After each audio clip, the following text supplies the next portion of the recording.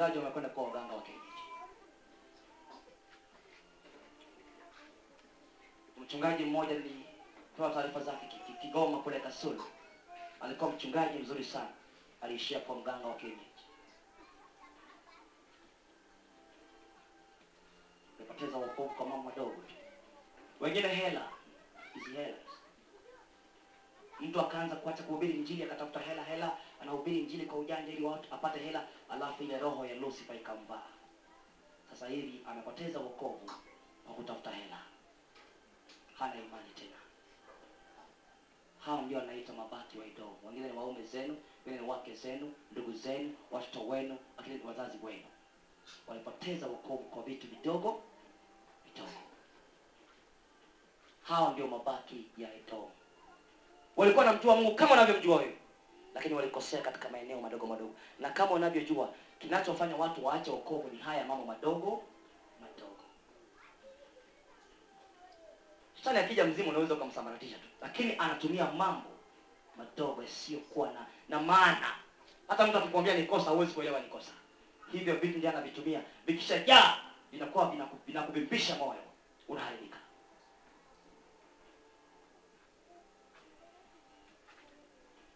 Ndio maana baada ya hapo roho za uzinzi zimelivaa kanisa. Naona taarifa kati ya roho ambazo zinafanya kazi katika kanisa la Mungu zinakulichafua sana ni roho za uzinzi. Ziko juu kuliko roho zingine ndani ya kanisa. Sababu watu waliipenda dunia, walipoteza wokovu kwa namna hiyo.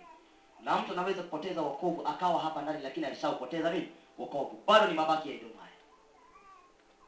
Yumo lakini alishapoteza kila kitu. Network haipo. Hana mahusiano na Mungu kabisa. Maana kuna roho iliyokuja ikamkalia kwa mambo fulani aliyoyaruhusu yeye mwenyewe. Haya mambo madogo madogo ndio yalimsababisha Esau akapoteza urithi wake, akaitwa Edomu. Akaenda kuoa wanawake mataifa, akazaa kizazi kinaitwa Edomu, akaharibikiwa.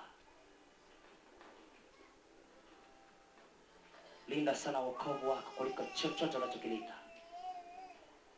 Moyo wako ni chemichemi ya uzima. Ulinde moyo sana. Sikiliza, naenda kumaliza. Wakati Mungu anaporejesha kanisa la Tanzania, nimeshakwambia mabaki ya Edomu na kina nani.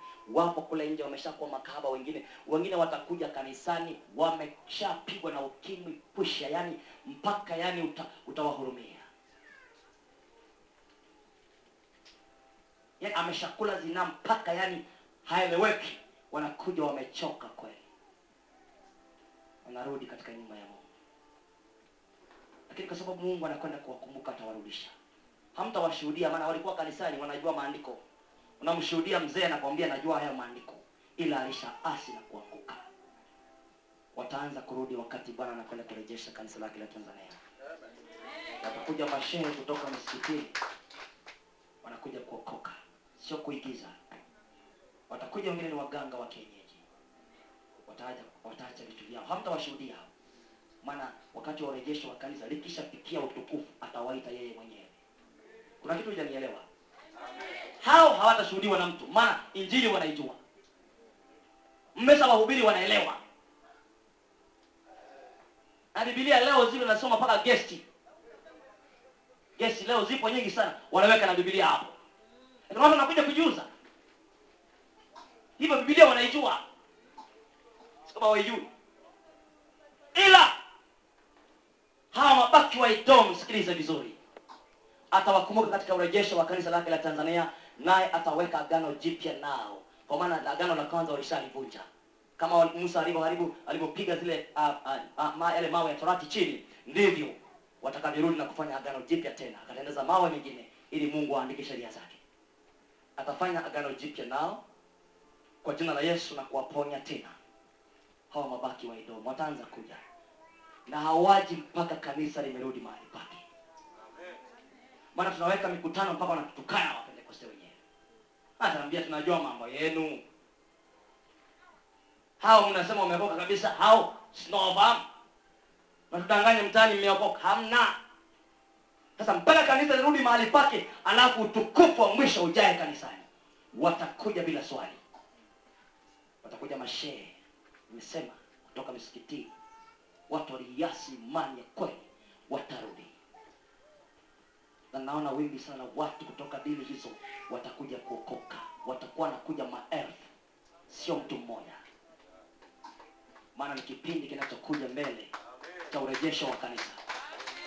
Watakuja machangudoa waliotupwa, hawana hiki wala kile. Hata wakija, kwa sababu wengi mmezoea imani, mnaona hamna, huyu amekuja kuteka kanisa. Kumbe hajaja kuteka, amekuja kupona. Ninyi mmekaa hapo mmeshazoea imani, hamuombi, hamfungi, mkiitwa sisi kwenye semina hamtaki, sio nini. Watakuja huko nje, wanatafuta mbinu ya kuingia. Yanasema makahaba kutoka mashariki, sana sema hivyo. Watakuja wataingia. Lakini wale wa nyuma ya ufalme watachukuliwa na kutopa nje. Kutakuwa na kusaga meno huko, maana mmeshaizoea imani. Mmeshamzoea Mungu. Hamuombi, hamfungi, hamtafuti uso wa Mungu. Hamshughuliki na makusudi ya Mungu. Atawachukua wengine nje, atawaleta hao. Watakuwa na lengo moja hao watu. Maana kama ni zinaa imewala, kama ni pombe wamekunywa mpaka mwili mzima ni pombe, kama ni majini ameshaishi nayo maelfu na maelfu mpaka yamemzoea, ameyazoea. Atasema nao. Watakapokuja watakuwa wamenyosha mpaka madhabahuni. Wanapokuja wanasema mimi nimekuja kumrudia Mungu wa kweli. Nyinyi mnacheka huko kwamba huyo hamna, anaigiza. Kumbe haigizi. Anaacha kila kitu hapo, maana leo kuna toba za unafiki. Yeye anaacha, anatubu na kuacha. Maana yake amegeuka kabisa. Alafu Mungu atawatia mafuta wahubiri injili. Mnabaki mnasema anapendelewa na mchungaji, mbona anapewa kila kipindi kuongoza. Kumbe Mungu ameshamkubali. Kwa sababu umezoea imani, chukuliwa nje. Hiyo umenielewa? Watakuja wamelewa, wameharibika. Ni lengo lao ni moja. Na hawachukui muda kubadilika. Amekuja leo amevaa kama kahaba na mavazi yake na nyumba yake, mnasema leo amekuja kumaliza mchungaji. Kumbe sivyo. Anatubu sasa, kesho amebadilisha kila kitu. Anafua zile nguo za kikahaba, kila kitu, anaanza kukaa mkao wa kimungu. Mnaanza kusema kweli ameokoka. Yaani mnaanza kuvizia, maana mtu akishaokoka huwa anasahau alikotoka. Anaona kana kwamba wengine wakija wanaigiza kama anavyoigiza yeye. Na kama umeharibikiwa ujue ni wewe, sio watoto wameharibikiwa. Watakuja hao watu wengine watakuwa, alafu ukiona mtu anafanya zinaa kama wanavyofanya, ukiona mtu anakunywa pombe, huyo mtu katika ulimwengu wa roho anaumwa, anaugua moyo wake. Hivyo Mungu atafanya agano nao. Jambo la pili, atawaponya. Wanaumwa. Sio mtu analewa pombe, analala kwenye mtaro ufikiri iko salama, anaumwa yule mtu. Unajua kuna mlevi amelewa alafu analia machozi. Analia sasa. Anaumia. Mungu nitate hii pombe lini? Yaani ninaumia, matumbo yameisha. Nikifika nyumbani natapika kila kitu. Sasa Mungu nifanye nini? Anasikia uchungu, analia. Watakuja na kusudi lao litakuwa ni moja. Tumuone Mungu awezaye kuokoa. Na tumtumikie. Utakapoona hawa tunaanza kurudi, ishara mojawapo kwamba kanisa limerudi mahali pake. Na ndani ya kanisa utakachokiona ni ule utukufu wa nyakati za mwisho. Utukufu nao zidi lile kanisa la mitume watakatifu. Kuna mtu ameshtuka hapo anasema utukufu wa hilo kanisa ni ule kuzidi kanisa la mitume watakatifu, ambalo usingekuja kusema uongo madhabahuni. Ukisema uongo kama na sasa ndio unakufa.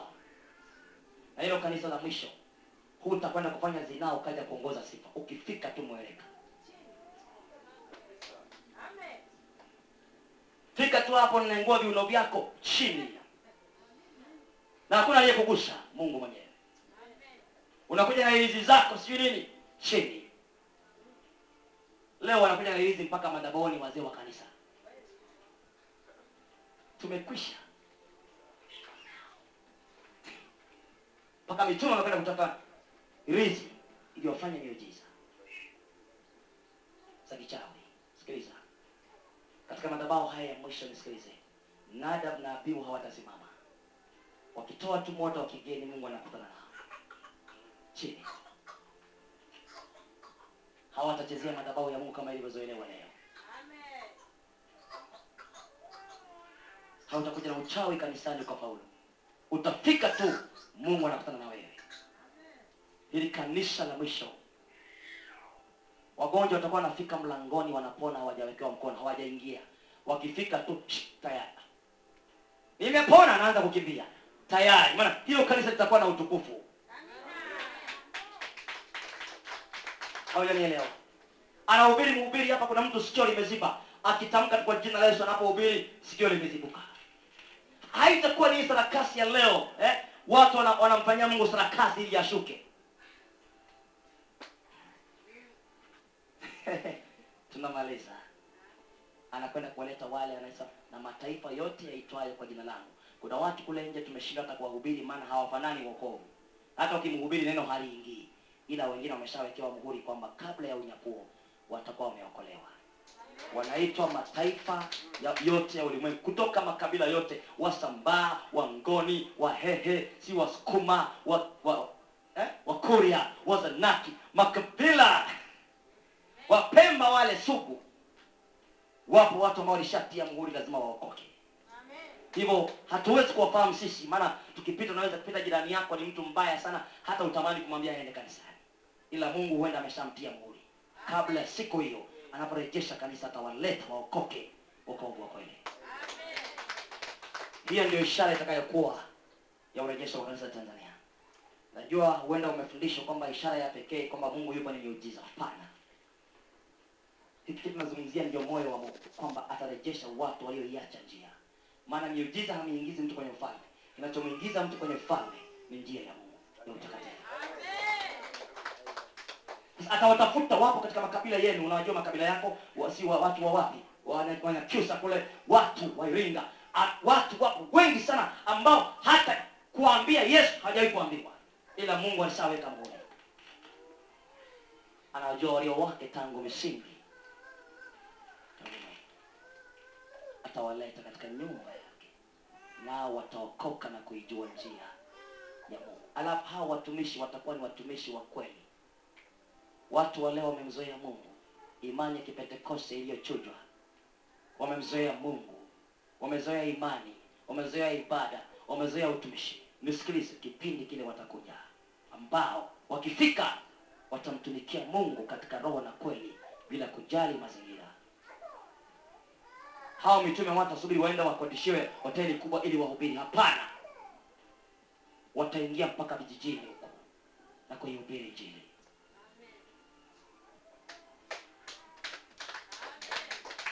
Leo mnaona manabii na mitume kwenye vijiji.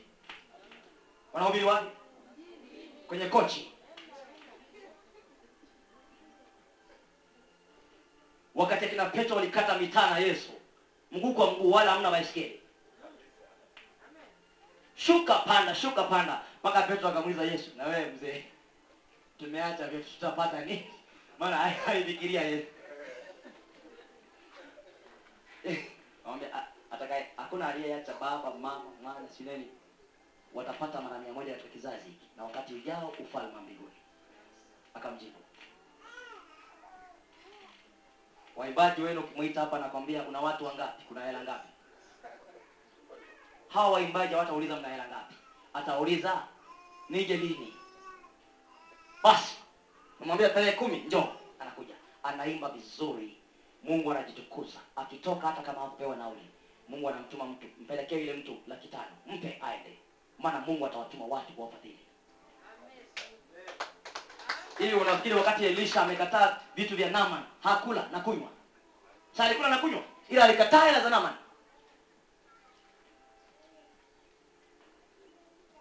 Nazungumzia kipindi cha mwisho cha semina hii. Tunamaliza, tunakwenda mbele za Bwana, lakini katika semina hii tunapomaliza, hakikisha umekubali Mungu akurejeshe. Unajua kuna watu wasiokubali kurudi, hata ungewapiga vifimbo.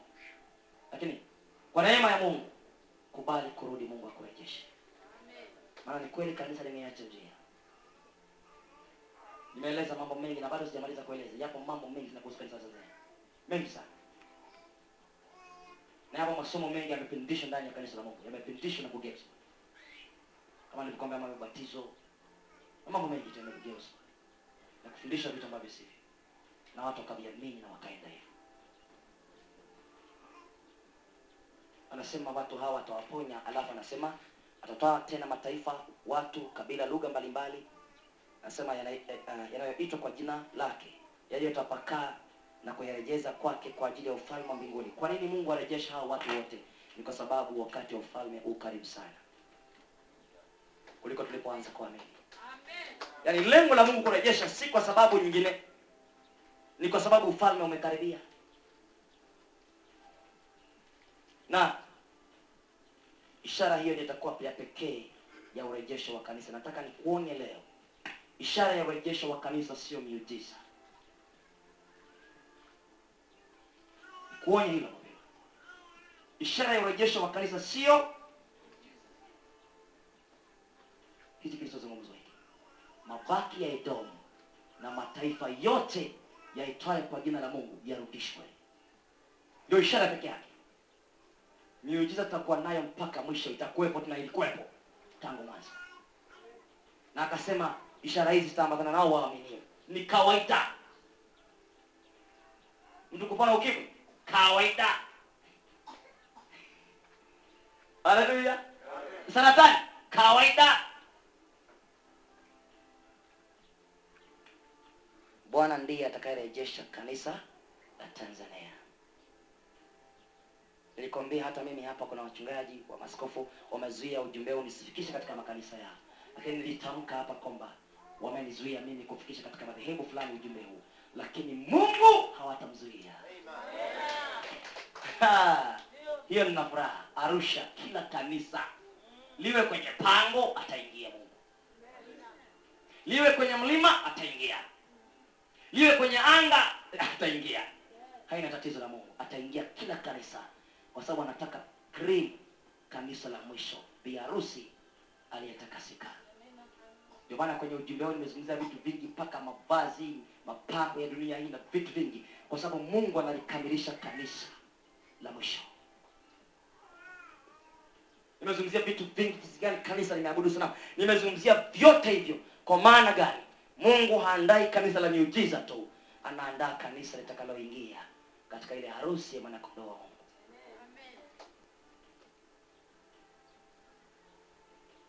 Mambo ya Edomu utayasoma Mwanzo 36, maana vizazi vya Edomu utavisoma, ni vingi sana. Alizaa kweli baada ya kuasi. Tusimame mbele za Bwana, muda wetu umeenda. Ndani ya muda huu mwambie Bwana, semina inaisha. Hakuna, yani semina inaisha leo. Kwa maana ratiba ya mbingu kwa habari ya semina hii inaisha leo. Kama tutaongeza kitu kingine, manake tunamwomba Mungu neema ya kitu hicho. Lakini kwa habari rasmi, hii ni siku ya 8 ambayo mtoto wa Israel alitairiwa. Sasa kwa manake semina inaisha leo, na ikiongezwa ratiba tunaongeza kwa neema iliyopo. Lakini kwa habari ya semina hii leo mwisho.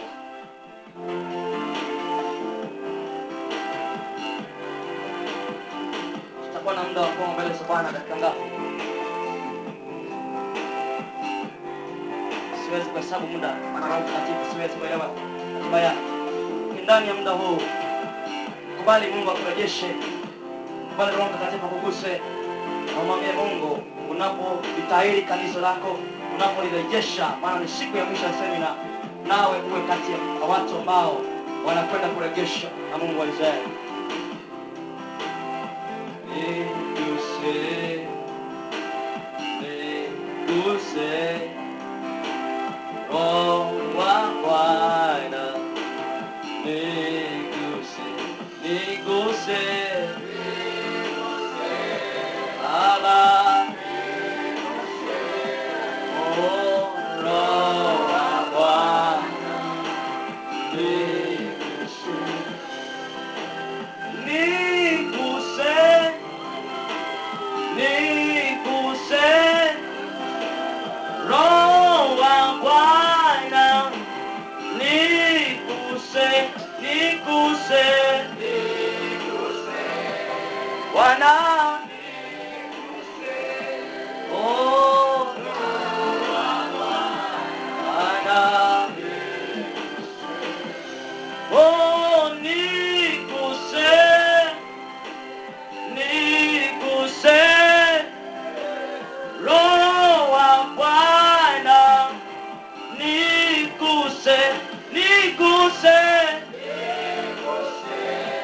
Oh, oh, Bwana, oh, nirejeshe, nirejeshe, Roho wa Bwana, nirejeshe, nirejeshe, Bwana, oh, Bwana, oh, niponye, niponye, Roho wa Bwana, niponye, uniponye, sauti zetu, Bwana, Bwana, oh, niguse, niguse, Roho wa Bwana, niguse, niguse, niguse Baba, haleluya, Bwana, oh, niguse, niguse, Roho wa Bwana, niguse, niguse, haleluya, oh, Roho wa Bwana, oh, nikaribishe, nikaribishe, mbele za Bwana, nikaribishe, nikaribishe, oh, nikaribishe, Roho wa Bwana, mikono yetu juu, nikaribishe, oh, ninue, ninue, Roho wa Bwana, ninue, ninue, mikono yetu, haleluya, ninue, oh, nipinyange, nipinyange, Roho wa Bwana, nipinyange, nipinyange, nipinyange, haleluya, oh Bwana, oh nipinyange, nipinyange, Roho wa Bwana, nipinyange, nipinyange, nipinyange Baba, haleluya, oh Bwana, oh nikubali, nikubali, Roho wa Bwana, nikubali, nikubali, nikubali Baba, haleluya, haleluya, oh niguse, niguse, Roho wa Bwana, niguse, niguse Baba, niguse Baba, haleluya, Roho wa Bwana, oh nitakase,